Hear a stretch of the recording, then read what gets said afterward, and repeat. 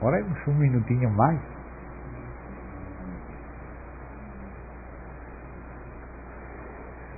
Querido Pai, no precioso nome do Senhor Jesus, agradecemos imensamente a sua bondade, a sua fidelidade, Senhor, a sua preciosa presença. Senhor, te damos graças porque nos concedes invocar o teu nome, confiar em ti. O Senhor é o primeiro que está entre nós, porque o Senhor é diligente em cumprir a sua palavra. O Senhor falou que onde estivéssemos 2 ou 3 em teu nome, aí está o Senhor mesmo. Senhor, agradecemos a presença do Senhor. E encomendamos a ti nosso compartilhar. Nós queremos compartilhar de ti, segundo o próprio arranjo do Senhor e segundo a obra do teu Santo Espírito. Concede-nos ficar detrás do Senhor. Concede-nos ficar escondidos na graça do Senhor. E que se o próprio Senhor possa se mover entre nós todos. E o Senhor seja o centro de nossa atenção. Que nossos espíritos possam estar atentos e sensíveis ao próprio Espírito do Senhor. Que o Senhor possa nos falar o Senhor mesmo. Que o Senhor possa nos conquistar um pouco mais para ti. Não queremos outra coisa, Senhor, senão seguir em pós de ti, prendidos ao Senhor no Espírito. Guarda-nos de nós mesmos, deixamos nas tuas mãos toda a nossa condição humana, toda a nossa necessidade. Limpa-nos com teu sangue, socorre-nos com teu Santo Espírito, e que a palavra que o Senhor coloque venha do próprio Senhor, venha ao nosso encontro, nos conquiste mais para ti, para ficar sempre seguindo o Senhor de perto, com a ajuda prometida e sempre fiel, o socorro oportuno de nosso Senhor. Deixamos tudo nas tuas mãos, o Senhor conhece tudo. Nos preside, por favor, Senhor. Enquanto estamos lendo, ouvindo, não queremos nem ler nem ouvir sem ti, senão através de nosso Senhor. Em nome de Jesus Cristo. Amém. Irmãos, vamos um momento abrir o último livro da Bíblia, aquele que pela providência do Senhor está no final dela, o livro do Apocalipse de Jesus Cristo. Vamos no capítulo 1, inicialmente, irmãos. Tenho comigo 2 versões, esta em português, chamada de Revista e Atualizada de Ferreira da Almeida. E tenho a versão em espanhol Reina e Valera. Tem muitas. Essas são as que temos por agora. Se tem alguma outra, amém. Não sabemos se vamos precisar nos valer de uma ou da outra, mas por enquanto vamos começar lendo aqui em Ferreira da Almeida. Vamos inicialmente ler os primeiros versos. Revelação de Jesus Cristo. Este é o encabeçamento do livro. Revelação, Apocalipse de Jesus Cristo. Que Deus lhe deu. Que precioso. Amém. Que o Pai abre sempre os seus para o Filho. Disse: o pai ama o filho e lhe mostra todas as coisas que ele faz, para que o filho faça igualmente com o pai. Que bom que Deus não faz nada sozinho. O arquiteto do pai, como disse Provérbios 8, nesta tradução de Ferreira da Almeida, é o filho, aquele que fala: eu a sabedoria. 8:12 de Provérbios. Esse eu é a pessoa do filho, do verbo que estava com o pai antes de todas as coisas. E o pai nem sequer quis planejar sozinho. Tudo planejou com o filho. Se lemos com cuidado aquele capítulo 8, aí vamos ver esse aspecto. Com ele estava eu, ordenando tudo, e era seu arquiteto diante dele. O pai é o arquiteto, mas também o filho é o arquiteto com o pai. O pai é o arquiteto e construtor da Nova Jerusalém. E o filho também. Amém. Apocalipse, que é a revelação do filho, fala do pai. E Provérbios fala do filho. E essa palavra arquiteto se refere ao pai e ao filho. E seguramente também ao Espírito Santo. Porque tudo que faz o pai através do filho. Nada fez o pai sem o filho. É o que está escrito aí naquele prólogo do Evangelho de João. No princípio era o Verbo. O Verbo era com Deus. E o Verbo era Deus. Este era no princípio com Deus. Todas as coisas por meio dele, mediante, por meio, por ele, através dele, com ele, foram criadas. E sem ele nada do que foi feito se fez. O pai não quis fazer nada sem o filho. Todo fiz com ele. Ele é o arquiteto e ele é também criador com o pai. Como fala aí em Hebreus, não? Diz que Deus fez a seu filho o herdeiro de tudo e por meio de quem fez todo o universo.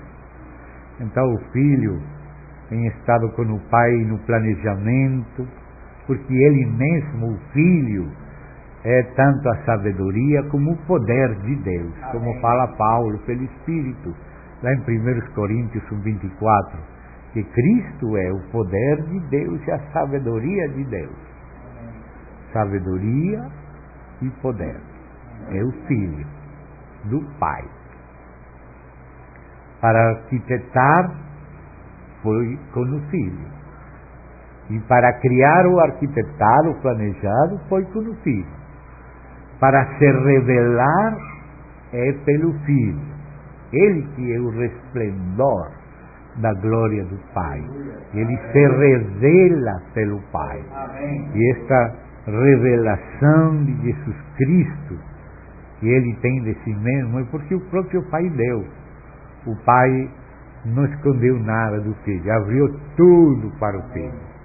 E quando vemos o Filho, vemos o Pai. Que maravilha! O Pai quis se revelar através do Filho.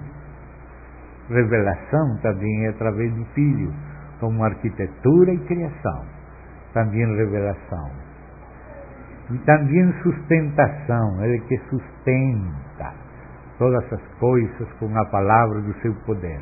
Amém. O Filho, assim fala Hebreus, o Filho. E também ele que redime através do Filho que o Pai redime. Deus estava em Cristo, reconciliando, e fez tudo através do Filho. O Pai que me enviou comigo está. As obras que eu faço, que eu falo, não falo pela minha própria conta, sino que o Pai que mora em mim, ele me deu o mandamento, o que tenho que fazer, o que tenho que falar. Não pode fazer nada o Filho sem o Pai. Sempre depende do Pai. E o Pai não quer fazer nada sozinho. Ele faz todo com o Filho. Que maravilha! Amém. O Pai e o Filho estão no mesmo Espírito. Aleluia. O Espírito contém aquela plenitude que o Pai passa para o Filho e que o Filho comparte com o Pai. Essa plenitude divina é também o Espírito que provém do Pai e do Filho. Também, não somente redenção foi delegado ao Filho, também reino foi delegado ao Filho. Também o juízo foi delegado ao Filho. Ele disse: o Pai a ninguém julga, todo o juízo deu ao Filho, porque ele que é o Filho do homem. E ao mesmo tempo o Filho não julga por si mesmo, sino que julga junto com o Pai, e o Pai junto com o Filho. Que maravilha! Em Daniel 7 aparece o ancião de dias, o Pai com aquele cabelo branco. Mas aqui em Apocalipse 1, onde temos aberto, agora é o Filho que tem aquele cabelo branco, porque o Pai deu o juízo ao Filho. Tudo isso foi delegado do Pai ao Filho. O Pai deu ao Filho toda a plenitude. Disse o Filho: como o Pai tem vida em si mesmo, assim deu ao Filho o ter vida em si mesmo. O Pai é o Pai do unigênito de Deus. E Ele sempre se revela através do Filho. Por isso Ele disse ao Filho e ao Espírito: façamos o homem a nossa imagem. Na imagem de Deus é o Filho, mas o Pai se sente representado nela. E o próprio Espírito também. O próprio Espírito não fala nada por si mesmo, sino que ouve do Filho e do Pai. E ele veio glorificar o Filho. O Pai também quer glorificar o Filho. Eu não busco minha glória, disse o Filho, mas há quem busca minha glória. Aquele que vocês dizem que é o vosso Deus. Fala aqui para Israel. Ou seja, que o Filho nos ensina que o Pai quer glorificar o Filho. E o Espírito Santo veio glorificar o Filho também. E o Filho veio glorificar o Pai. Ele busca a glória do Pai. E ainda quando disse: Pai, me retorna aquela glória que eu tive contigo antes que o mundo fosse. Ele pide voltar à glória, mas disse que é para a glória do Pai. E como disse aí Paulo aos Filipenses, que Ele é Senhor para a glória do Pai. Quando o Pai glorifica o Filho, lhe fazendo Senhor sobre tudo, o Filho é Senhor para a glória do Pai. Depois de que o Pai somete tudo debaixo dos pés dele, Ele disse que também Ele vai someter os pés do Pai. Que maravilha, que fidelidade, que delícia essa relação. Ele disse que essa palavra delícia usa ele no Provérbios 8. E então este livro tem esse encabeçamento: a revelação de Jesus Cristo. É uma revelação dada ao Filho acerca dele mesmo, mas ao mesmo tempo agora é uma revelação também dele. Uma revelação dele. Como o Pai disse: eu te gerei hoje. Mas essa geração não tem princípio, não tem eternidade, porque essa geração é a expressão do autoconhecimento e amor eterno do próprio Pai para com o Filho. E isso não tem começo, isso sempre acompanhou o Pai. E o Verbo sempre acompanhou o Pai também. Esse é o Deus único e às vezes, e ao mesmo tempo, não às vezes quis dizer, ao mesmo tempo, Deus trino ou triuno. Você pode falar como você. Estamos referindo ao mesmo assunto. Então este livro não é um livro isolado da Bíblia, sino é o livro que coroa a Bíblia. É o livro que apresenta o capítulo final e eterno da Bíblia. Todas as coisas o Pai fez para o Filho, Tudo que o Pai quer mostrar é Ele mesmo, mas através do Filho. O Pai quer se revelar a nós. Amém. E também o Pai quer se dar a nós. E isso o Pai faz só por Jesus Cristo. E Jesus Cristo e o Pai e Jesus Cristo fazem isso pelo Espírito. Quando ele fala no capítulo 14 de João, falando do outro Consolador que ele enviaria, ao mesmo tempo ele fala que ele mesmo viria também, e que o Pai viria. O Pai e eu viremos e faremos morada. Amém. Convosco, ou seja, com aqueles que recebem ao Pai através do Filho e ao Pai ao Filho através do Espírito. Isso Deus gostaria sinceramente que fosse para todo homem. Diz a Escritura que Deus quer que todos sejam salvos e não quer que ninguém pereça, sino que todos procedam ao arrependimento. E Ele quer apresentar perfeito em Cristo Jesus a todo homem. Mas Ele não vai fazer isso com quem não quiser. Cada ser humano vai ter oportunidade de dizer sim ou não ao Pai. E a graça de Deus, depois da queda do homem e da inutilidade do homem caído, a graça de Deus vem recuperar por graça a capacidade do homem caído. O homem caído perdeu a capacidade, mas é o responsável ainda das consequências da sua queda. Então o Senhor vem ajudar o homem caído. Você tem o homem antes da queda, o homem depois da queda e o homem depois da graça. Terceira cena. Primeiro o homem planejado, criado antes da queda. Esse é o homem que Deus quer ter. Deus criou o homem dessa maneira, como criou, até livre. E essa é a classe de homem com o qual Deus quer ter sempre relacionamento. Mas foi o próprio homem que se vendeu e ficou inutilizado. Mas então vem a graça na pessoa de Cristo, recuperando o homem para Deus.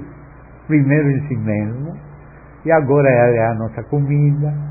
Agora ele disse: se vocês permanecem na minha palavra, e em mim, minhas palavras permanecem em vocês, se vocês permanecem em mim, sereis verdadeiramente livres. Essa é a terceira cena, é o homem em Cristo, e Cristo no homem. Esse é o novo homem, verdadeiramente livre em Cristo. Porque o homem caído não é livre, esse escravo. O homem anterior era livre, mas ainda não comeu. Mas agora o homem caído foi atingido pelo Senhor que veio a nós para salvar o que estava perdido, carregou conosco, passou o velho Adão pela cruz, e por isso Cristo é o postreiro Adão, porque acabou com Adão, ressuscitou, agora chega a nós através do Espírito. Amém. E nos faz um novo homem que agora sim, o novo é livre em Cristo, como ele queria quando fez. Queria um homem livre que comece livremente da vida, da árvore da vida. Amém. E isso que Cristo tem feito. Se aquele que vencer dará a comer da árvore da vida, aquele que quiser venha e beba. Ninguém pode querer sem a graça. Nossa graça vem e restaura a possibilidade de querer.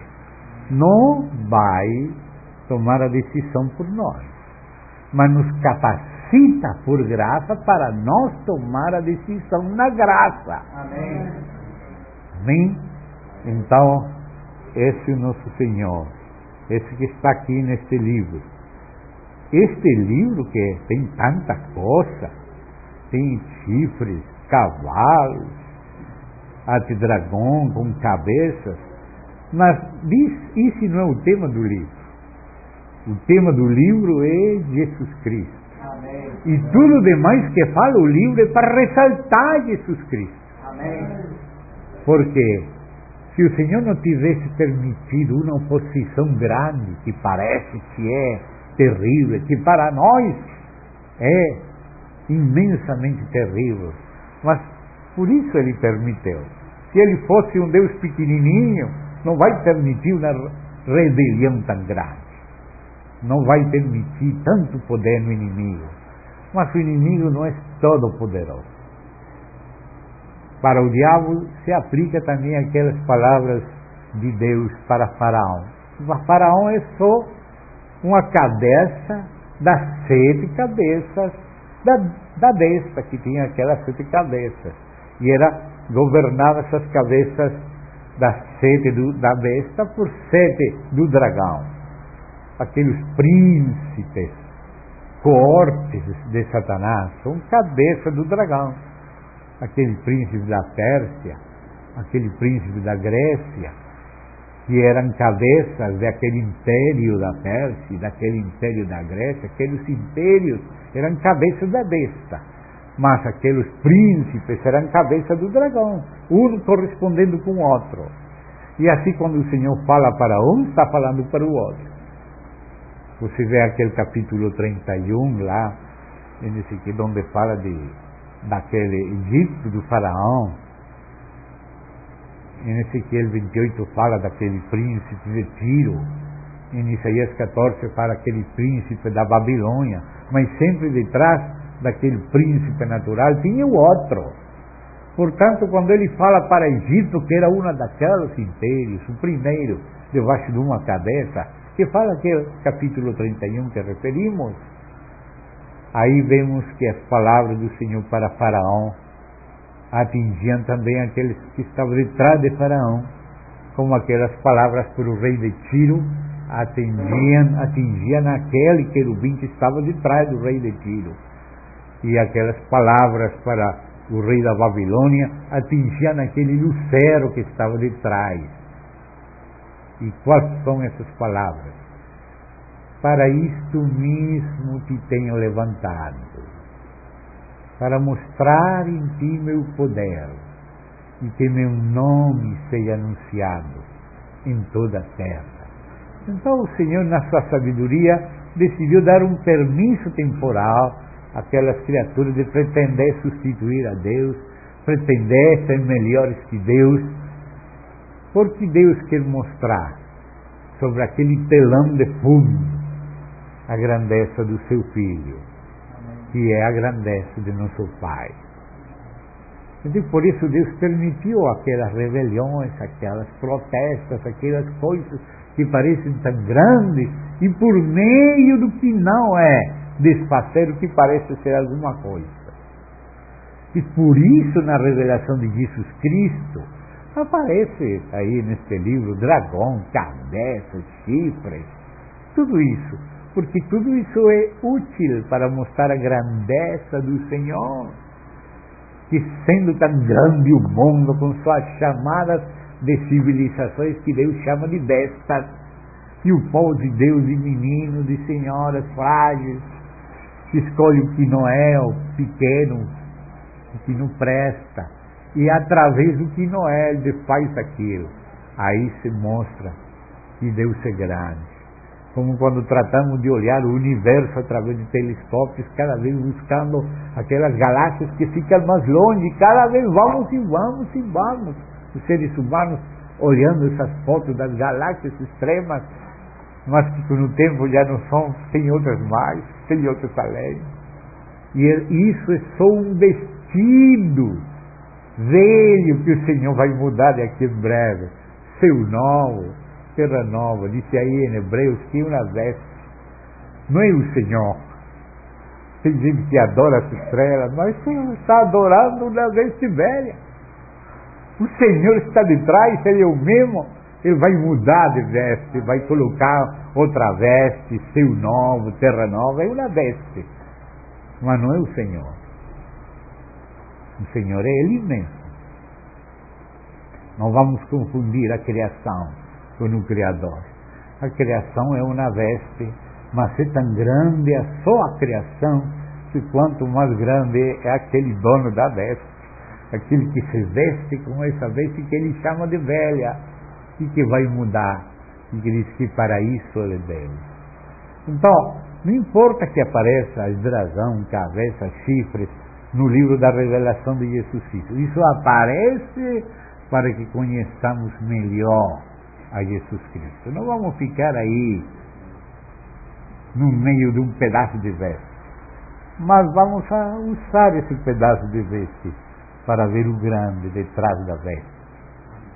E o grande detrás da besta. Claro que detrás da besta está o dragão, mas sobre o alto vivia outro mais alto, e um mais alto que o Senhor está acima de tudo. E Ele que criou tudo, sabendo que cada um faria, e Ele vai julgar com justiça, mas Ele permitiu tudo isso para Ele ser conhecido. Então, este livro é da revelação de Jesus Cristo. Este livro que Deus colocou providencialmente no final da Bíblia é para nos mostrar que a história sagrada, que é a história do trabalho de Deus ao longo da história, não é uma novela de Kafka. Não sei, alguns de vocês aqui têm ouvido falar ou têm lido alguns, em outros tempos, quizá, acerca de Franz Kafka, um escritor judeu tcheco da Checoslováquia, um escritor que escrevia novelas que não terminavam, ou quando terminavam não ficava nada resolto. Terminava a novela e o problema ficava. Tem uma novela dele chamada Do Processo. E nessa novela ele descobre que está num processo, não sabe por que está em processo, porque está sendo julgado, não sabe nem em que consiste o processo, e sente que está num processo, e ela está com essa pergunta, averiguando qual é o processo, o que está passando, porque está sendo processado pela consciência, pela sociedade, não sabe quem está processando. Quando termina a novela, não termina o processo. Ele não tem resposta nenhuma. Essa é a novela de Kafka. Teve outra novela, chamada Castelo. Nessa novela, Kafka fala do personagem K, que ele mesmo, Kafka, K. E Mr. K queria fazer um trâmite no castelo, mas tinha que pedir permissão a K, mas aqui mandavam para lá. Muito parecido com acontece às vezes em alguns de nossos países. Não vou falar do Brasil, não vou falar da Colômbia. E não conseguia resolver o trâmite, porque isto não era aqui, era lá. Toda aquela novela é uma trama dessas bem difíceis. Termina a novela, não terminou a trama, não conseguiu fazer o trâmite. Toda a novela é tramitando algo que não consigo. Graças a Deus que a Bíblia não é uma novela de Kafka. Graças a Deus. A Bíblia se tem final. A Bíblia se tem conclusão, e uma conclusão eternamente satisfatória. Esse é o lugar deste livro no final da Bíblia. É mostrar para onde que ia Deus quando decidiu criar tudo, nos criar a nós mesmos. Então, esta Bíblia se tem conclusão. Deus tem propósito eterno, e um propósito de qualidade divina. Graças a Deus. E nesse propósito, no coração de Deus, está seu próprio Filho. Porque nada fez Deus que não seja para seu Filho, como também o Filho não fez nada, senão tudo para o Pai. Tudo que existe é em função do próprio Deus.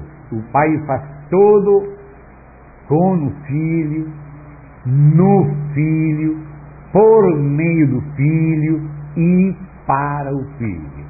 E o Filho faz todo ainda reinar para o Pai, ainda ser Senhor para a glória do Pai.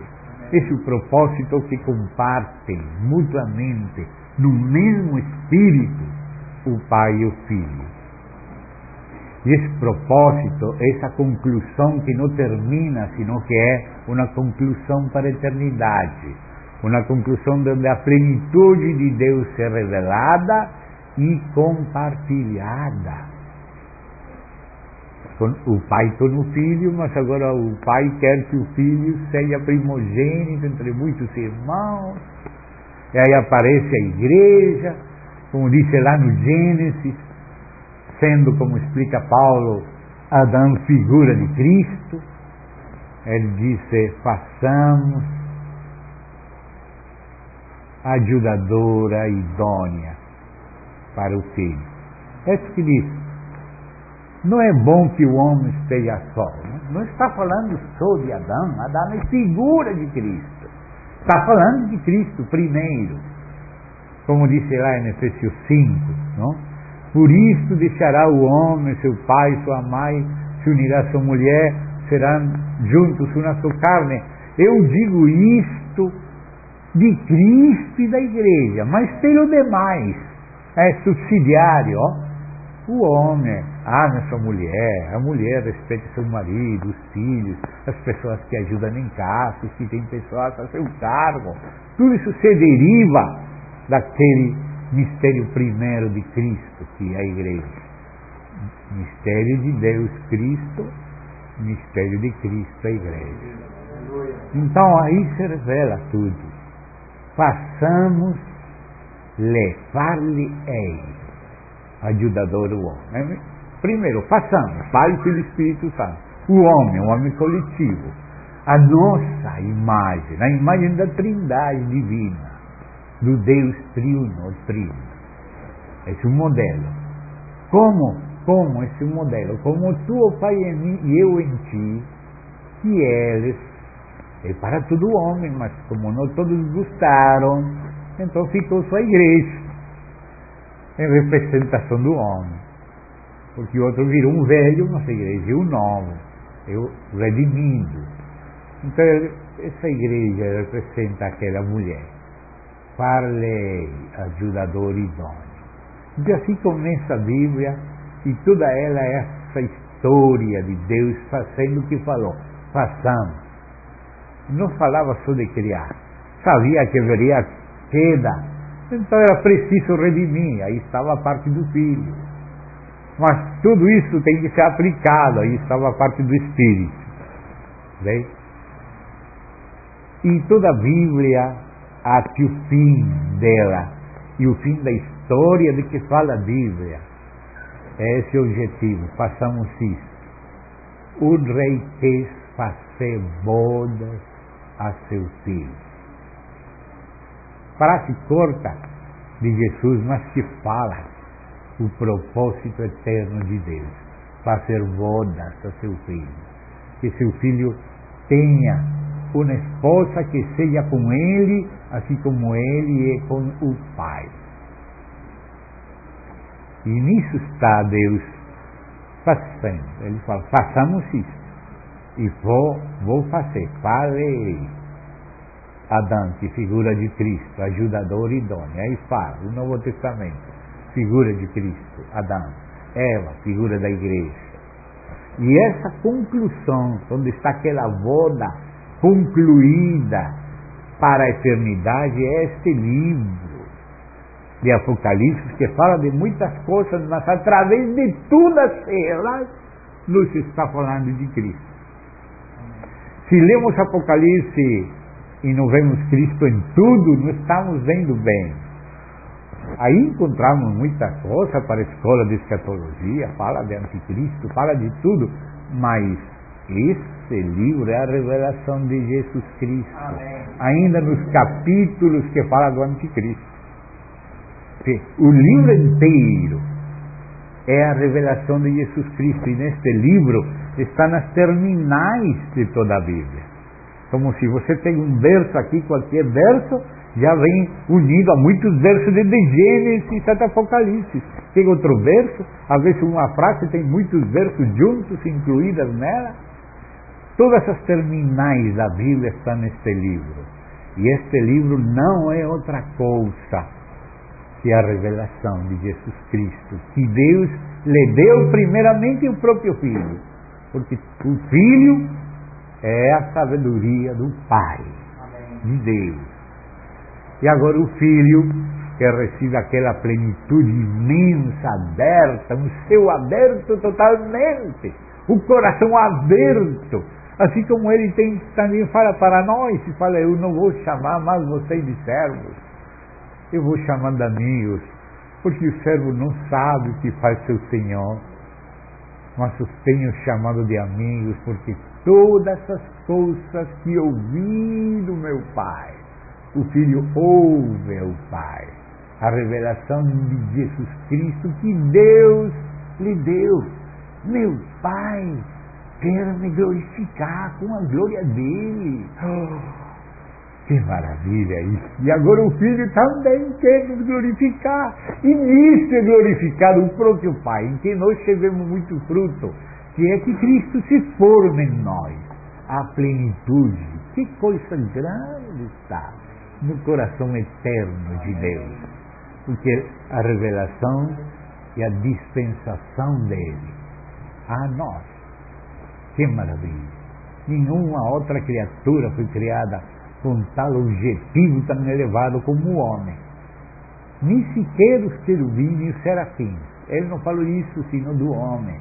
Façamos no primeiro homem, no macho, o gênero humano, aquele homem corporativo, conforme a nossa imagem, conforme a nossa semelhança, e domine, exerça o reino em nosso nome, conosco. Assim, filho, como eu fiz tudo contigo, agora com o nosso espírito vamos fazer com eles as demais coisas agora vai ser com eles. Primeiro fiz algo por nós, depois começa a fazer algo em nós, até poder fazer algo conosco.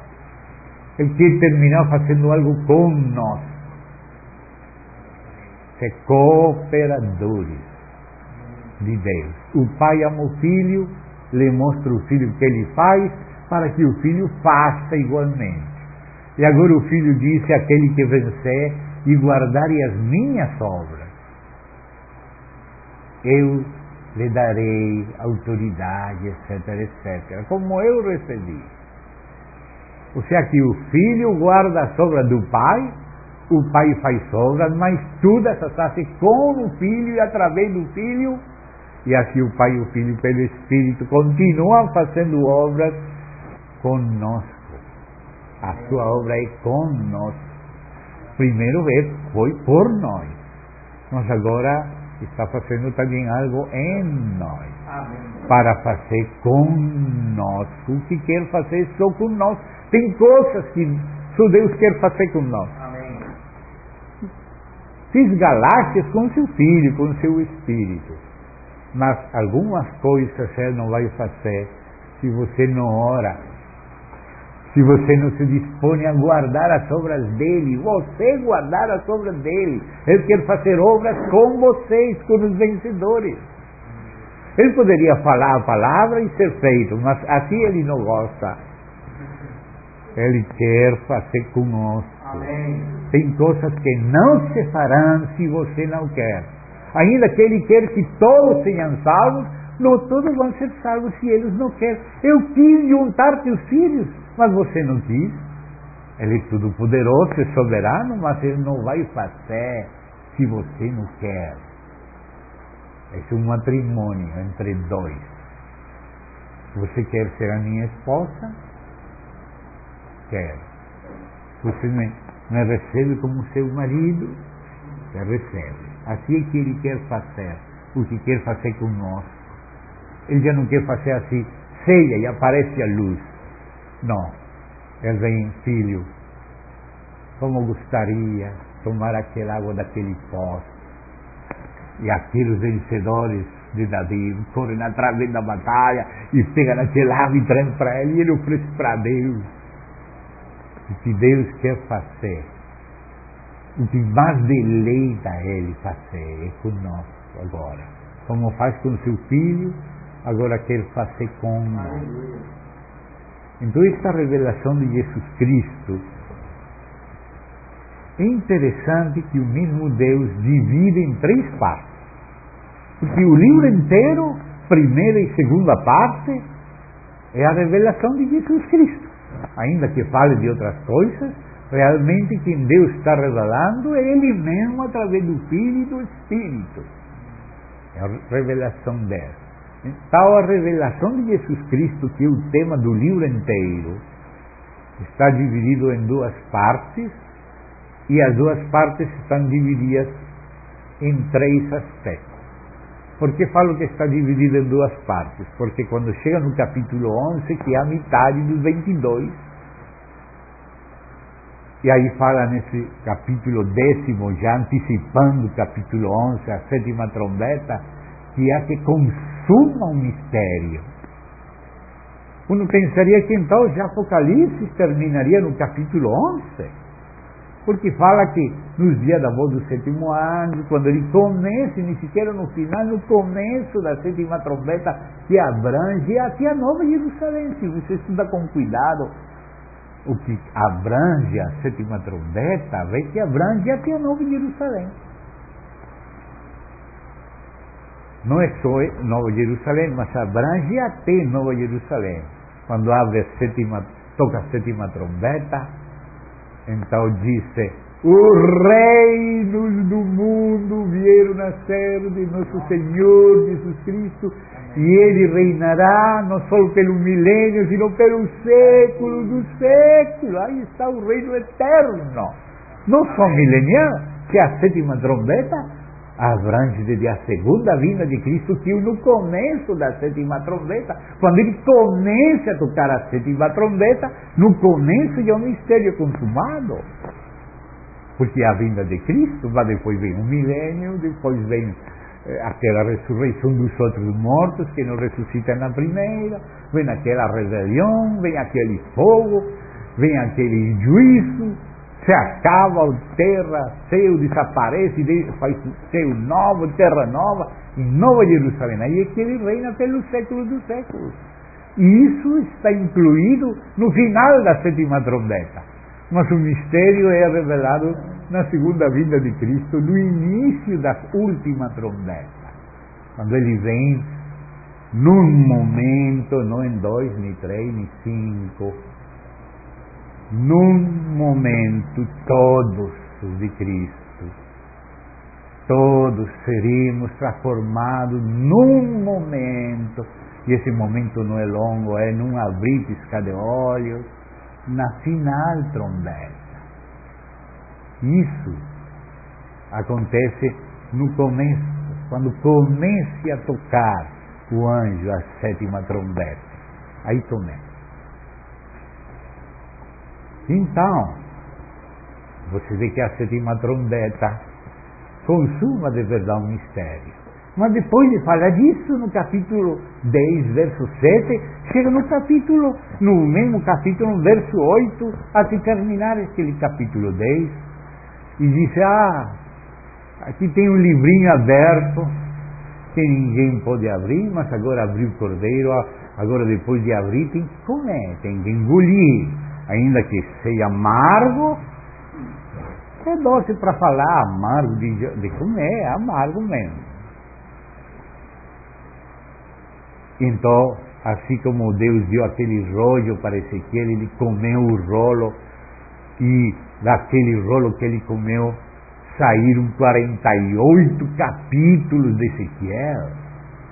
Assim também deu um rolo para João. Agora, João, você tem que comer esse livro aberto. Lá no início estava fechado, ninguém podia abrir, só o cordeiro. Mas o cordeiro abriu todo o livro, e o final do livro é o sétimo selo, e aí tem a sétima trombeta, e na sétima é a consumação do mistério. E agora que consuma o mistério, agora aparece esse livrinho aí. Esse livrinho é como se fosse a cerecinha acima do bolo. Toda a Bíblia, até Apocalipse, capítulo 11, é o bolo. Mas o livrinho agora aberto é a revelação de tudo. Isso que ele falou, desde o capítulo 12 até 22, a segunda parte.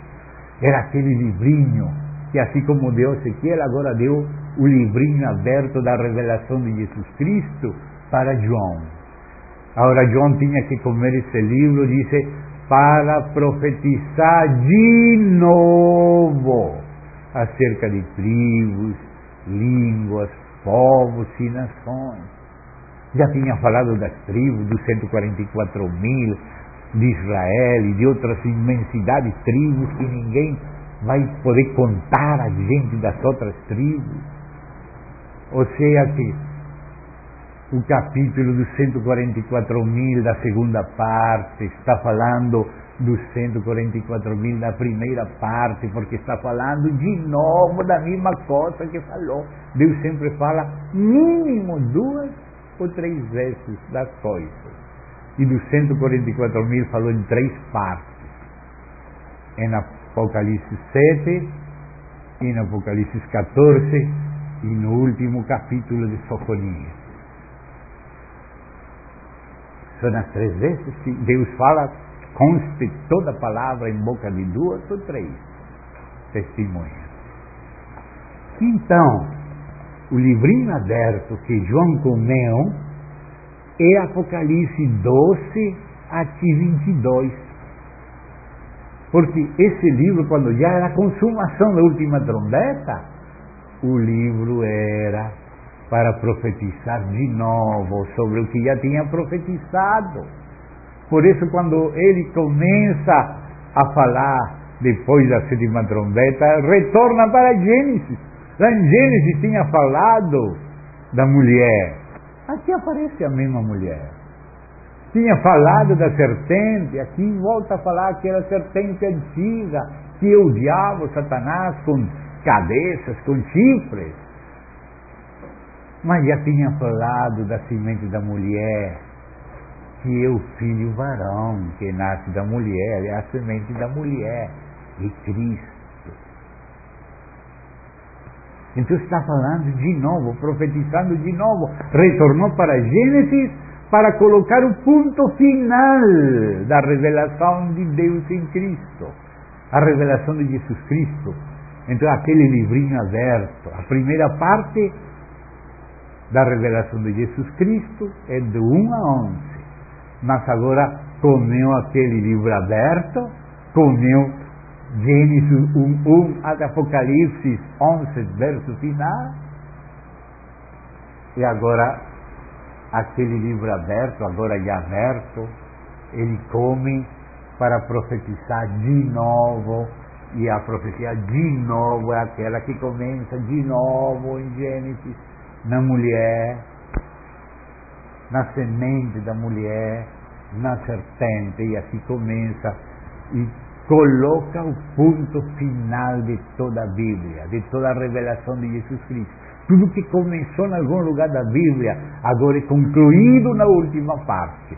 Por isso eu falei que era a cerecinha acima do bolo. Isso, o livro aberto, é Apocalipse 12 até 22. Então, vemos que tem 2 partes Apocalipse.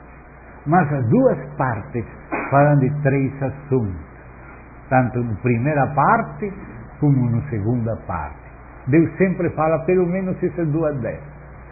Como disse, por exemplo, façamos o homem, tem aquelas primeiras relações, Toledot, dos céus da terra, fala capítulo 1 até o 7º dia, que é onde deveria terminar. O arcebispo de Canterbury, que colocou os números, deveria, creio, ter terminado o capítulo 1 no 7º dia, depois do 7º dia, não parar o capítulo no 6º dia, e o 7º como se começasse. Não, 7º é 7º em relação aos 6 primeiros. A relação chama Toledot, em plural feminino, relações dos céus da terra. Termina no capítulo 2, verso 4, parte A. Aí termina o primeiro Toledot. Depois começa o segundo Toledot, ou seja, as relações Sefer Toledot Adão, o livro das relações de Adão. Capítulo 2, verso 4, parte B. Aí começa o segundo livro, que Moisés, essa é a bibliografia de Moisés que ele cita. Este é o livro das relações de Adão. Termina no 5.1a. Porque lembre-se que esses números e versos só vêm do arcebispo de Canterbury do século XII, Stephen Landers, que dividiu a Bíblia em capítulos, e 2 séculos depois, no século XIV, o outro arcebispo também de Canterbury colocou os versículos. E é muito útil para encontrar onde que fica as coisas rápido, porque você vê como o Novo Testamento cita o Antigo. Em algum lugar diz, como não tinha colocado o número, não pode ser capítulo 15, verso 7 ao 9. Então, em algum lugar diz. Mas agora, quando vamos ler, temos que seguir a ideia de Deus, a perícopa completa, a ideia completa. Começou aqui, terminou aqui. Esse deveria ser um capítulo. A ideia, a perícopa, que abrange toda a ideia de princípio a fim, deveria ser o número do capítulo. Às vezes coincide, às vezes não. Então, quando vamos ler, temos que ler sim os capítulos. Capítulo e versículo só para encontrar a passagem. Mas tão pronto encontrar a passagem, aí se esquece. Amém? E aí começa a ler a ideia, desde que começa até que termina. Amém? Amém. Então, assim também o Apocalipse tem as duas partes. Assim como vem aquele capítulo 1 e fala do homem, capítulo 2 fala de novo da mesma coisa. Deus mostra um sonho para Nabucodonosor, mostra para Daniel, e mostra também a interpretação, e depois fala no capítulo 7 da mesma coisa com outras palavras, acrescentando sobre aquele esqueleto de ossos os músculos. Depois no capítulo 8 fala da mesma coisa, fala de novo da Pérsia, fala de novo da Grécia, mas não está falando só de Pérsia, de Grécia, está falando do poder e da sabedoria de Deus, que é Cristo. E todo o significado da história, que é a sabedoria de Deus, inclui isso. E o poder de Deus governando a história. Disso que trata todas aquelas visões de Daniel. Ele resume, agora entendo que ele que muda reis, põe reis, tudo isso é só a mudança dos kairós, das estações. E isso é o poder de Deus, aquela mudança. E o sentido disso, o objetivo, a economia final, é a sabedoria de Deus. Por isso ele, quando, antes de falar os detalhes da revelação, ele resume, Deus mostra seu poder, sua sabedoria. E esse é Cristo. Assim que quando estamos lendo Daniel, não estamos saindo de Cristo. Estamos lendo o poder e a sabedoria de Deus, que é Cristo. Amém. Que se mostra naquela mão de Deus na história. Temos que ver Cristo em toda a Bíblia, ou senão não estamos vendo bem. Não vamos despreciar nada da Bíblia. Vamos ver que parte de Cristo está mostrando, cada pedaço que você não gosta. Preferamos gostar de tudo. Amém. Que quando menos pensamos, se abre ele, estamos vindo ele onde não pensávamos. Toda ela fala de Cristo. E aqui é a conclusão, é Apocalipse. E esse tem uma cerecinha acima do bolo, que é o livro aberto para comer. E aí profetiza de novo desde o princípio, mas agora coloca o ponto final, que já ninguém pode acrescentar nem tirar. Agora é final. Mas essas duas partes, que ele repete como sempre ele faz, tem 3 aspectos. E estão aqui, na revelação de Jesus Cristo, vamos ver aí no verso 19 e 20. E no verso 19 diz assim: escreve, pois. Note, se não falara pois, estaria escrevendo algo de aí para adelante. Não tem nada a ver com o que acabo de ver até aqui. Mas se diz pois, está vinculando o que escreveu desde o verso 1 até o verso 19. Então, do verso 1 até o verso 18, há uma revelação que é chamada aqui o que viste. Amém. A primeira parte é o que viste. Que foi o que ele viu? O Cristo glorificado. Ele como Rei, Ele como Juiz, Ele como Criador, Ele como Todo-Poderoso, Ele tendo nas mãos as estrelas, Ele se movendo no meio dos candeiros, Ele tendo todos aqueles detalhes. Então a revelação de Jesus Cristo tem essas três partes. Escreve, pois, as coisas que viste. As coisas que viste são cristológicas, cristocêntricas, porque se refere àquela visão do Cristo glorificado, que aparece no meio dos candeiros, com todos aqueles detalhes. Ou seja, que a revelação de Jesus Cristo tem a parte da cabeça, porque o mistério de Cristo é cabeça e corpo. Cabeça e corpo. Aí se fala Efésios 3, o mistério de Cristo, que é. E os gentios também, sim, porque Deus não falou, façamos Israel a nossa imagem e semelhança, não, façamos o homem. E quando escolhe Abraão, não é somente Abraão, é para que na semente dele todas as famílias da terra sejam abençoadas. O objetivo de Deus em geral. Mas claro que tem que começar por Abraão, com Israel, com o remanente de Israel, com o Messias, e logo incorporar no Messias todos os homens, e aqueles que recebem a ele de toda tribo, povo, língua e nação.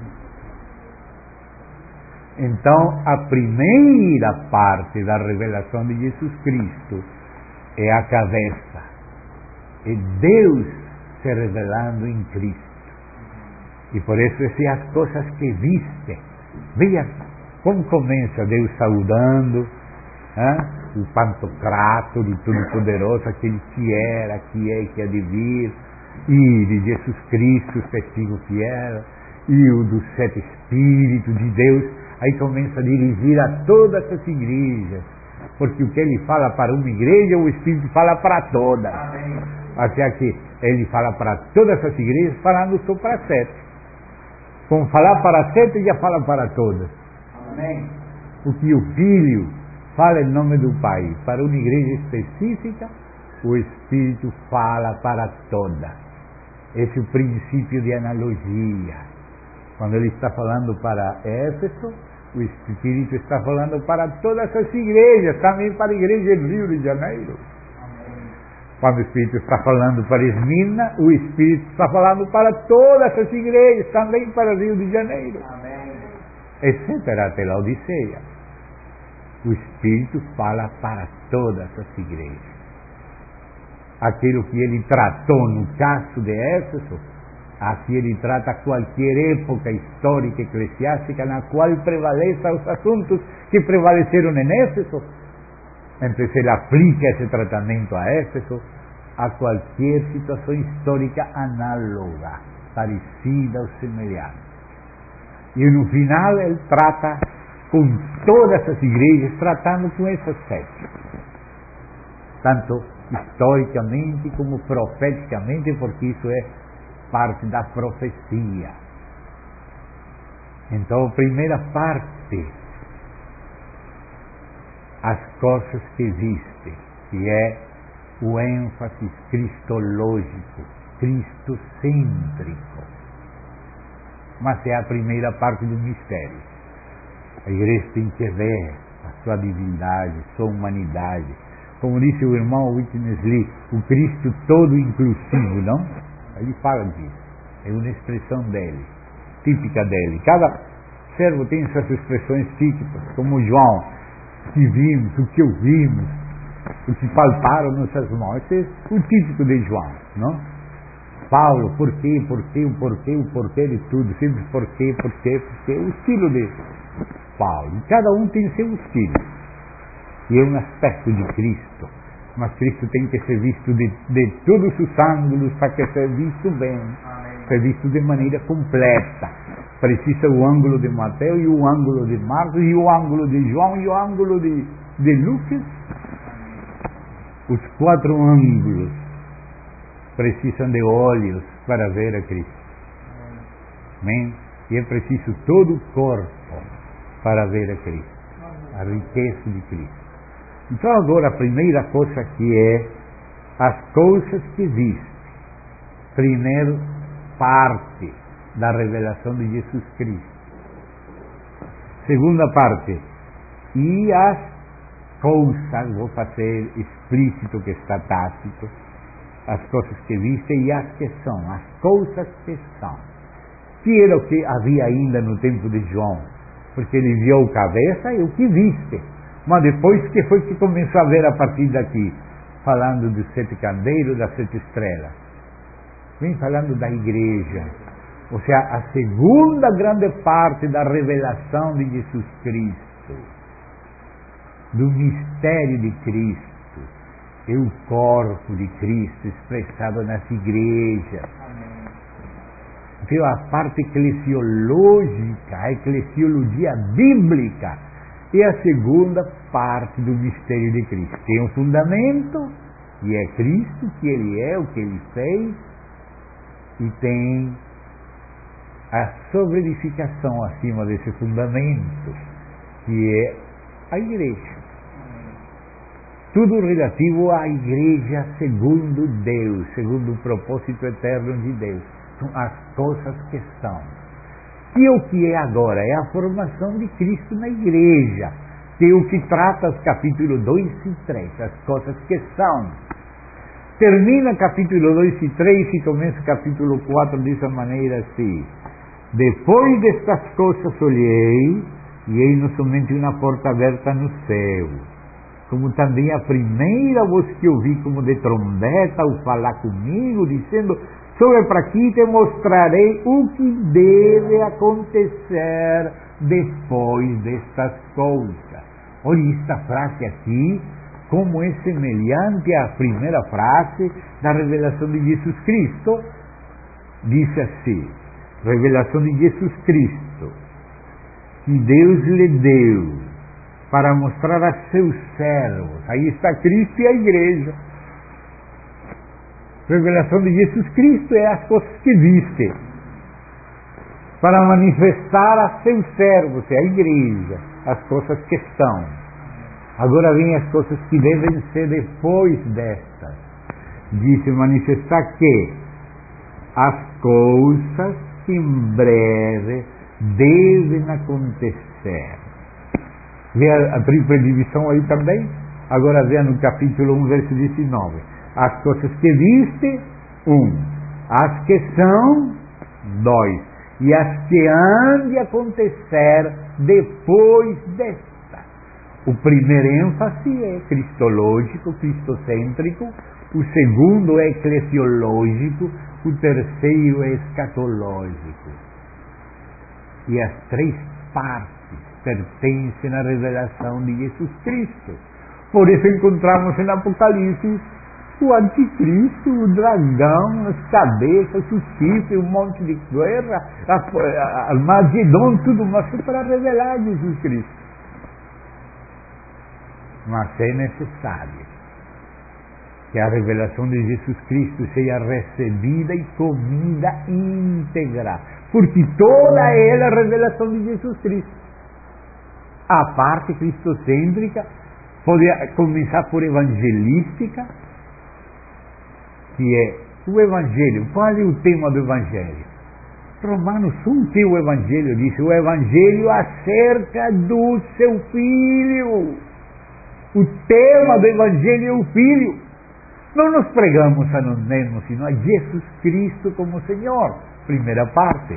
E agora nós, como vossos servos, por amor de Jesus. Aí está nossa igreja. Mas aí não termina. A segunda parte diz: e terceira coisa, as coisas que devem ser depois disso. A revelação de Jesus Cristo dele, para mostrar aos servos dele o que deve acontecer em breve. E que o que deve acontecer em breve? A glorificação do Filho, isso que deve acontecer. Filho, venha para cá, senta na minha destra, eu vou fazer alguma coisa. Eu vou colocar todos os teus inimigos, e por isso aparecem os inimigos na revelação de Jesus Cristo, Vou colocar tudo um por um debaixo dos teus pés. Quando todos os teus inimigos, até o último, sejam submetidos a ti, então agora o filho vai se submeter ao pai, para que o Deus seja tudo em tudo. Deus se revelando e Deus se dispensando através de Cristo e o Espírito pela igreja. Ele é cabeça sobre todas as coisas da igreja. Então a terceira parte também é parte da revelação de Jesus Cristo. As coisas que devem acontecer. Que é o que deve acontecer? Que tudo que existe seja submetido debaixo dos pés de Cristo. Não há nada que fique grande para Cristo, nem vai ficar nada grande para a igreja em Cristo. O contrário, Cristo é a resposta de Deus a todos os desafios que vive a igreja em todas as épocas, em todas as situações que estão representadas naquelas coisas que são, naqueles 7 candeiros.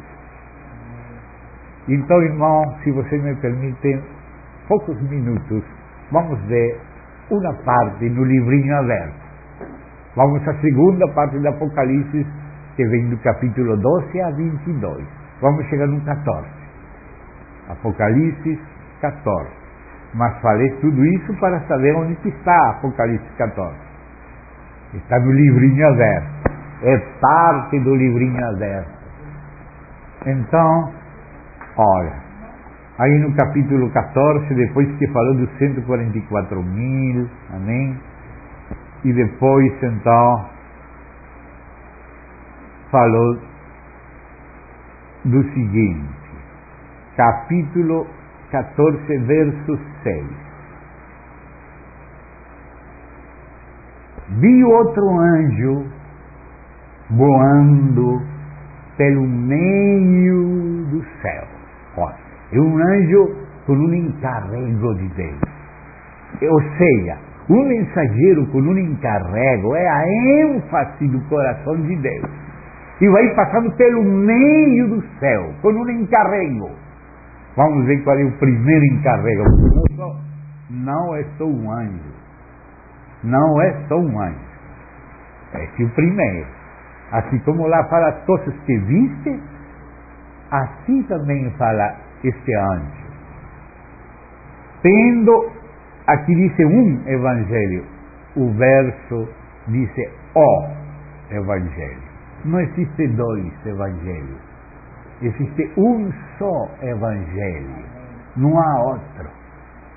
Se esse fosse outro, seria anátema, porque já o Espírito Santo, por revelação de Jesus Cristo, escreveu Paulo, por revelação de Jesus Cristo, pelo Espírito Santo, que não há outro evangelho. E que se algum anjo ensina um evangelho diferente, seja anátema.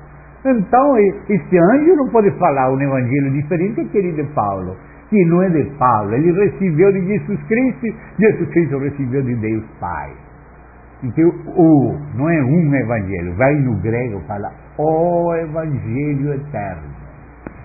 E disse, para pregar. O original diz para evangelizar. E disse os que se assentam sobre a terra, a cada nação, e tribo, e língua, e povo. E esse anjo que trazia o evangelho eterno, o único que existe, o mesmo que aparece desde Gênesis até Apocalipse. Lá quando Deus falou que não estavam vestidos nem cobertos, Adão e Eva, precisavam ser cobertos com um sacrifício, e prometeu aquela semente da mulher. Já está o evangelho aí, desde Adão. Tudo está escondido na Bíblia. Tem muitas coisas que decidem cada coisa, nosso tempo e corpo. Vou terminar, só para não abusar dos irmãos. Diz aqui: temei a Deus e dai-lhe glória, pois é chegada a hora do seu juízo. e adorai aquele que fez o céu, não o anticristo. Adorai aquele que merece ser adorado na prova, que vem para provar o mundo inteiro. Adorai aquele que fez o céu, não o dragão, não a besta, a Deus Pai, Filho e Espírito Santo. Aquele que fez o céu e a terra e o mar e as fontes das águas.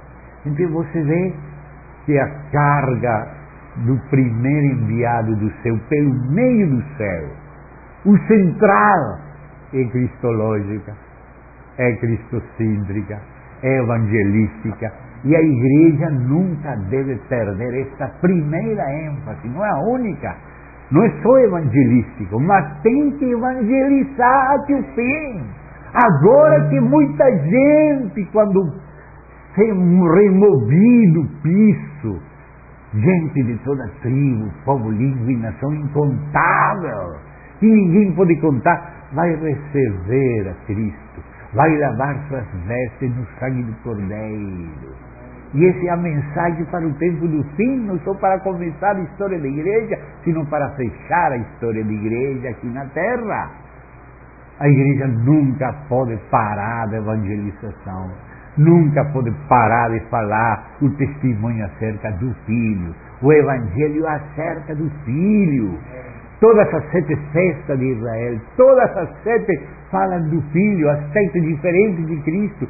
Todas elas são sombra de Cristo. Não só a Páscoa, também os átomos, também as primícias, também Pentecostes, e também trombetas, Yom Kippur e Sukkot.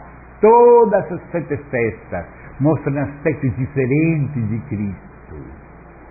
E o Evangelho acerca do Filho, acerca da plenitude de Cristo. A igreja não pode parar de evangelizar, não pode parar de proclamar a plenitude de Cristo. Toda a plenitude, não só o começo. E depois de falar da plenitude dele, então o resultado é a igreja, que é o mistério de Cristo. Esse é Cristo da eternidade, é o mesmo Cristo da revelação, da criação, da redenção, é o mesmo Cristo na igreja. Esse é o mistério. Cristo em vós, a esperança da glória. Aí está Cristo, primeira parte. Em vós, segunda parte. Esperança da glória, terceira parte. Aí está. O que existe, o que é, o que há de ser. Ainda que tem muitas cifras e coisas, isso é parte do que tem que acontecer para que Cristo seja glorificado, conhecido, dispensado, formado em nós e glorificado, e o Pai seja glorificado, porque nisso é que o Pai é glorificado. Amém. Em que nós seremos fruto dele. Amém. No mundo. Então, irmão, agora terminando, não vamos poder comprar nem vender, mas temos que evangelizar igual, porque Deus vai nos dar de comer. Ele saberá como. O importante é que este é a ênfase do céu. Adorai aquele que fez o céu e a terra. Amém. E esse evangelho é para pregar na hora do juízo. Amém. Pregar na hora do juízo. Diz: o juízo, a hora do seu juízo é chegada. E também é chegado o anjo com o evangelho eterno para ser pregado.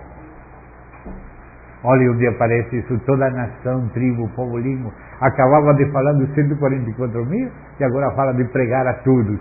Igual que falou no capítulo 7, descreveu os 144 mil das tribos de Israel e depois falou de uma multidão incontável que tem que ser redimida, tem que lavar suas roupas, suas vestes no sangue e sair da tribulação.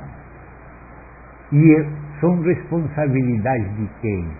Da igreja dos últimos tempos.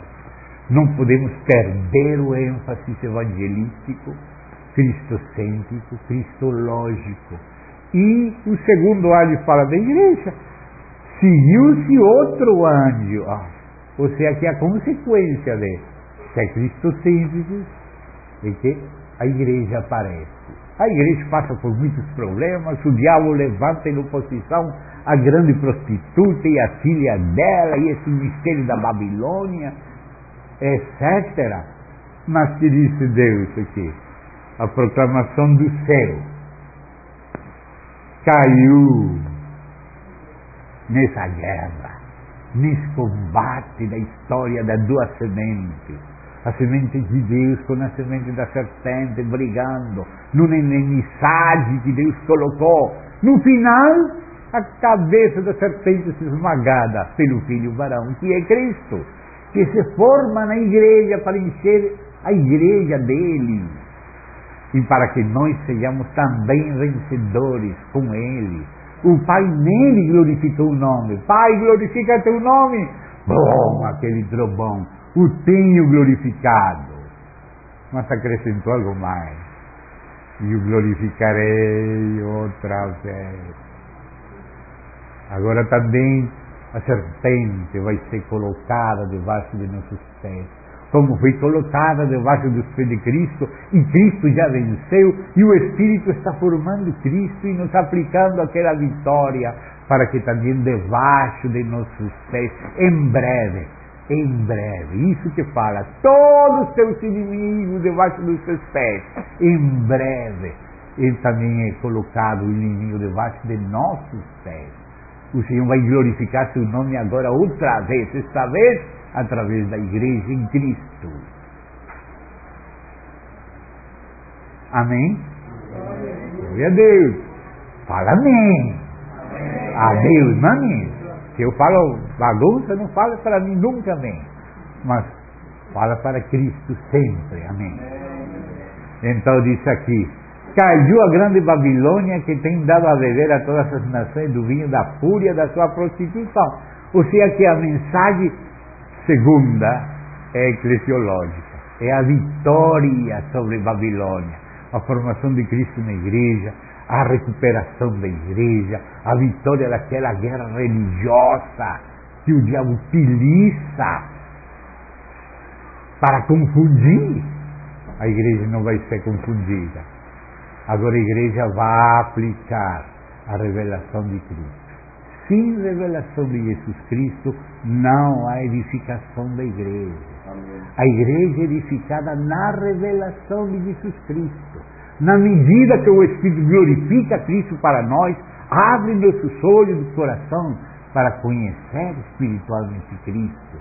Aí é edificada a igreja. A igreja não é edificada senão na revelação de Jesus Cristo.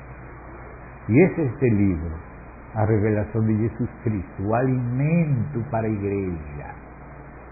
Ver a Cristo em tudo, em toda a palavra, na história, na criação, até nos átomos que são parte da criação. Ver Cristo, porque ao ver Cristo conhecemos Deus. Então aí termina. Uno pensaria, bom, aí terminamos. Não termina não. Porque disse: seguiu-se a estes outro anjo, o terceiro. E as coisas que viste, cristocêntricas, cristológicas, as que são eclesiológicas e as que hão de ser depois dessas, que também são parte, a terceira e última parte da revelação divina, aquela que fala das últimas festas. Porque a primeira parte do ministério terrenal de Cristo já conhecemos, mas todas as festas são sombra de Cristo. Também as trombetas são sombra de Cristo. Também Yom Kippur, e que tem a ver com Israel, o retorno de Israel, o arrependimento de Israel, a reinserção de Israel na boa videira. Isso é parte também da revelação de Jesus Cristo. Amém? Então diz aqui: seguiu-se a este outro anjo terceiro, dizendo em grande voz. Alguns querem que não fale disso. Falo que fale só para alguns pouquinho lá na casa de filho, que ninguém escute. Mas este anjo falou com voz forte. para que se escute. E a terceira carga da revelação de Jesus Cristo. É a terceira ênfase que completa a revelação que tem. O que existe, que é cristológico, os que são, que é eclesiológico, e o que há de ser depois disso. Sube João, e aqui te vou mostrar a cena de o céu.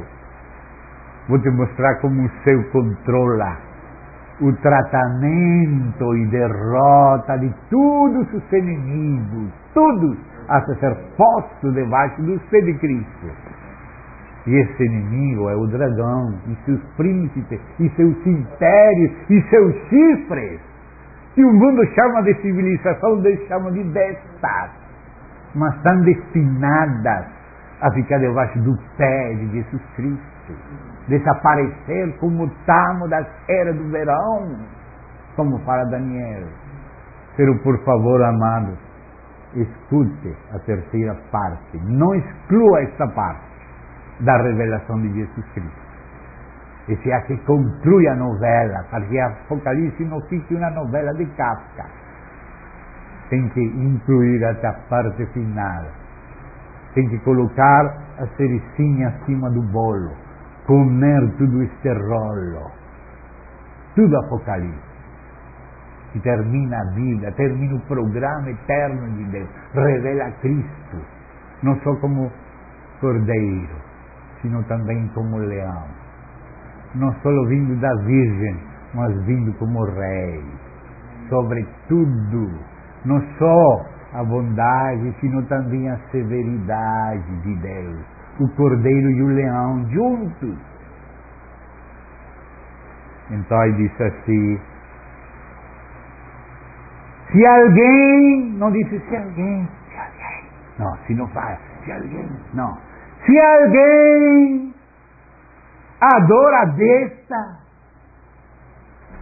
e a sua imagem e recebe a sua marca na fronte ou sobre a mão, em alta voz, também esse beberá do vinho da cólera de Deus, preparado sem mistura do cálice da sua ira, porque já veio a misericórdia e foi rejeitada. Então o que vai ficar? Ele também tem ira. A vinda do Senhor é dia agradável e dia de vingança. Quando a gente rejeita a graça e faz afronta o Espírito de graça, o Senhor tem que enviar outro cavalinho depois do branco, tem que enviar um vermelho, depois um preto, depois um pálido.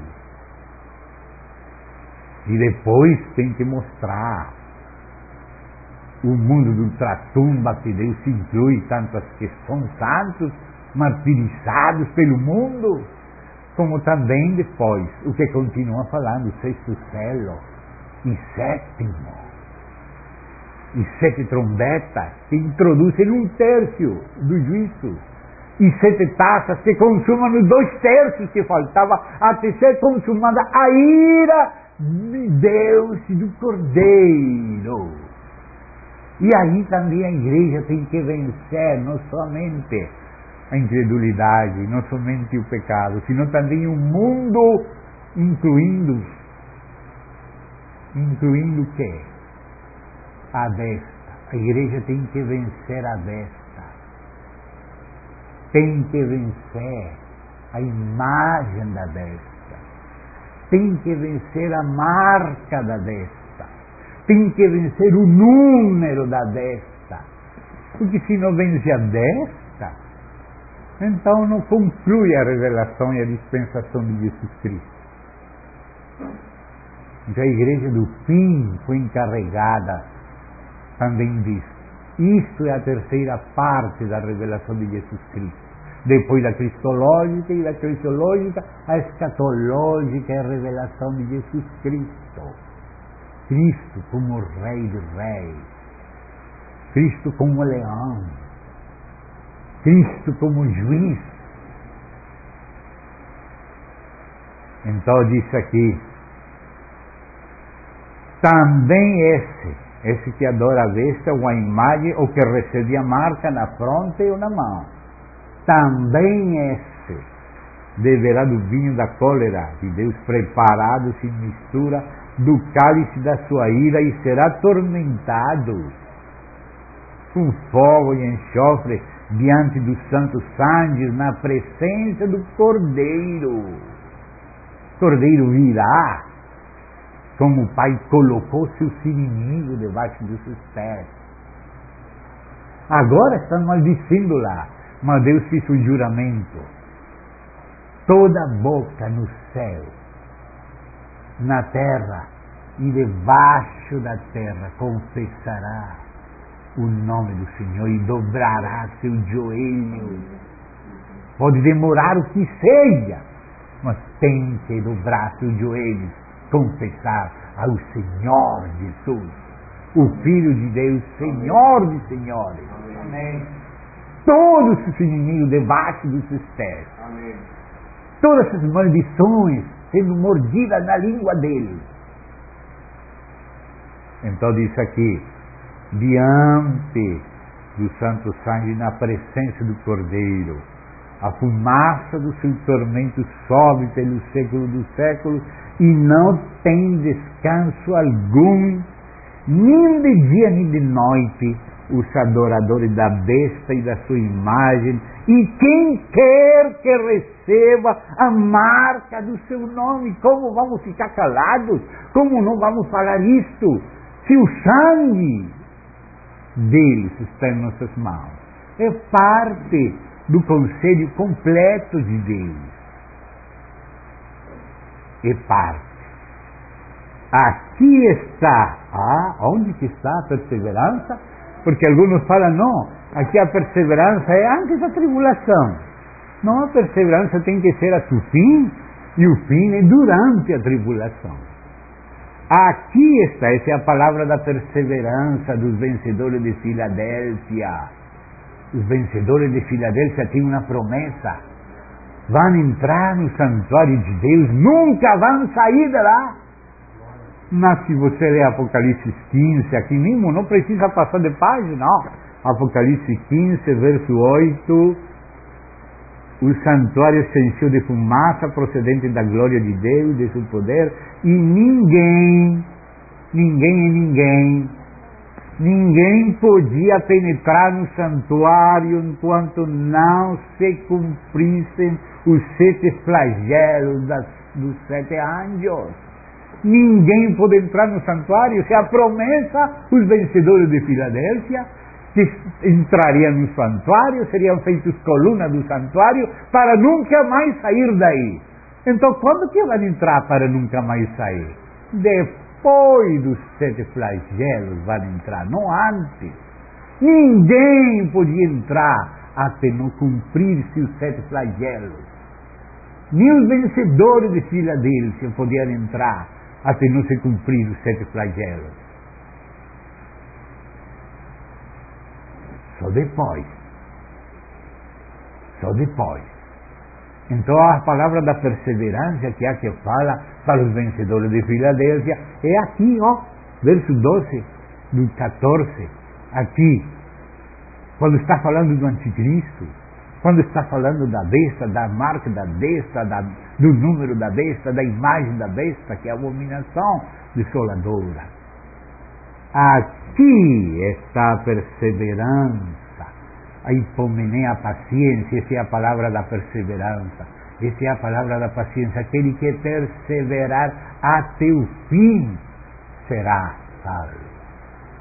Esse o fim é até a segunda vinda de Cristo, num momento, num abrir e fechar de olhos, na final trombeta, que é do 7º selo, e já a ira começa no terremoto do 6º. E só depois é que os 7 flagelos são derramados sobre o reino do anticristo, para Deus mostrar seu poder.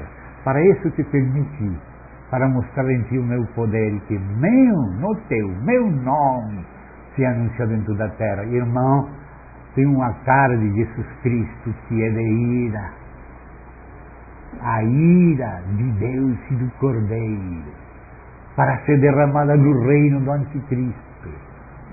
hora da prova para provar o mundo inteiro. E haverá santos que têm que trabalhar nessa hora. Ninguém vai entrar no santuário antes dessa hora, até não ser derramado os 7 flagelos. Então aqui está a perseverança dos santos, os que guardam os mandamentos de Deus e a fé em Jesus. E termino com outra passagem aqui, capítulo 13, no verso 1 até o verso 8, fala do anticristo. E no verso 11 até o verso 18 fala da outra besta. E aí no meio das duas bestas, nesse contexto da besta e da outra besta, nesse contexto, disse o verso 9 e 10. Se alguém tem ouvidos, ouça. Se alguém leva para cativeiro vai. Se alguém matar a espada, necessário é que seja morto a espada. Aqui está a hipomené, ou seja, a perseverança, a paciência, a constância, a submissão. Todas essas palavras são tradução de hipomené. Essa é a palavra da paciência, que está aqui. Aqui está a palavra da paciência, a perseverança e fidelidade dos santos. Onde? Aqui, no meio das duas destas, ou seja, debaixo do governo da OTAN, Organização do Tratado Atlântico Norte.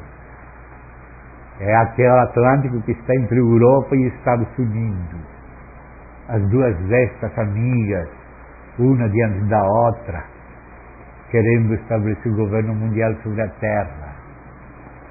As duas vestas se servindo mutuamente. Aqui está a paciência e a perseverança, a fidelidade. Hipomenés, perseverança ou paciência. E fidelidade dos santos. Olha o que fala, o contexto da palavra da perseverança. Aquele que perseverar até o fim. Portanto, quando virde no lugar santo, onde não deve estar, a abominação desoladora, a imagem da besta, que falou o profeta Daniel, aquele que lê Daniel, entenda Daniel, que estavam perguntando os sinais da sua vinda. Falou, alerta amarela, vai acontecer estas coisas, mas ainda não é o fim. Mas depois vai princípio de dores, alerta agora laranja, mas não é o fim. Tem que, não só princípios, sino todas as dores. Aí é o fim. Se evangeliza todo mundo, até ver aquela hora da noite que ninguém pode trabalhar, aquele anticristo se sentando no templo de Deus como Deus. Já vai começar o contínuo sacrifício, que começa na primeira metade da última semana. Já foi retomado em Jerusalém a ordem, quando começa o cumprimento. Já só falta chegar a que seja tirado, e em lugar do sacrifício contínuo se sente o homem de pecado fazendo-se passar por Deus, chefe de todas as religiões, da política, dos bancos, governo mundial. Isso é o fim. O fim, portanto, quando virmos isto, veremos, a última parte da igreja verá, e verá também a figueira. Quando vejais a figueira florescer e as demais árvores, sabeis que o verão está perto. Não sabemos, nem podemos saber, nem falar do dia e hora, mas sim podemos saber quando que está perto, para que aquele dia não nos surpreenda como ladrão. Não falo, nem tenho falado, nem falarei do dia na hora, mas quando vejais isto erguido, levantai vossas cabeças, porque vossa redenção está perto. Está perto. Está muito perto. Obrigado, irmãos. Vamos dar graças a Deus. Agradeço a paciência dos irmãos. e a perseverança dos irmãos, que me considero um pregado tão longo. Vamos orar, agradeço. Querido Pai, agradecemos a Ti esta preciosa oportunidade que nos concede de estar juntos para ver diferentes aspectos da revelação de Jesus Cristo. Toda a plenitude dele queremos ver, queremos te servir, estamos aqui para Ti. Senhor, nos conduz e nos guarda. Ainda não limos todo o que fala. Bem-aventurado de aqui em diante aqueles que moram no Senhor. Descansam dos seus trabalhos, suas obras com eles seguem. Em nome do Senhor Jesus Cristo. Amém. E amém. Obrigado.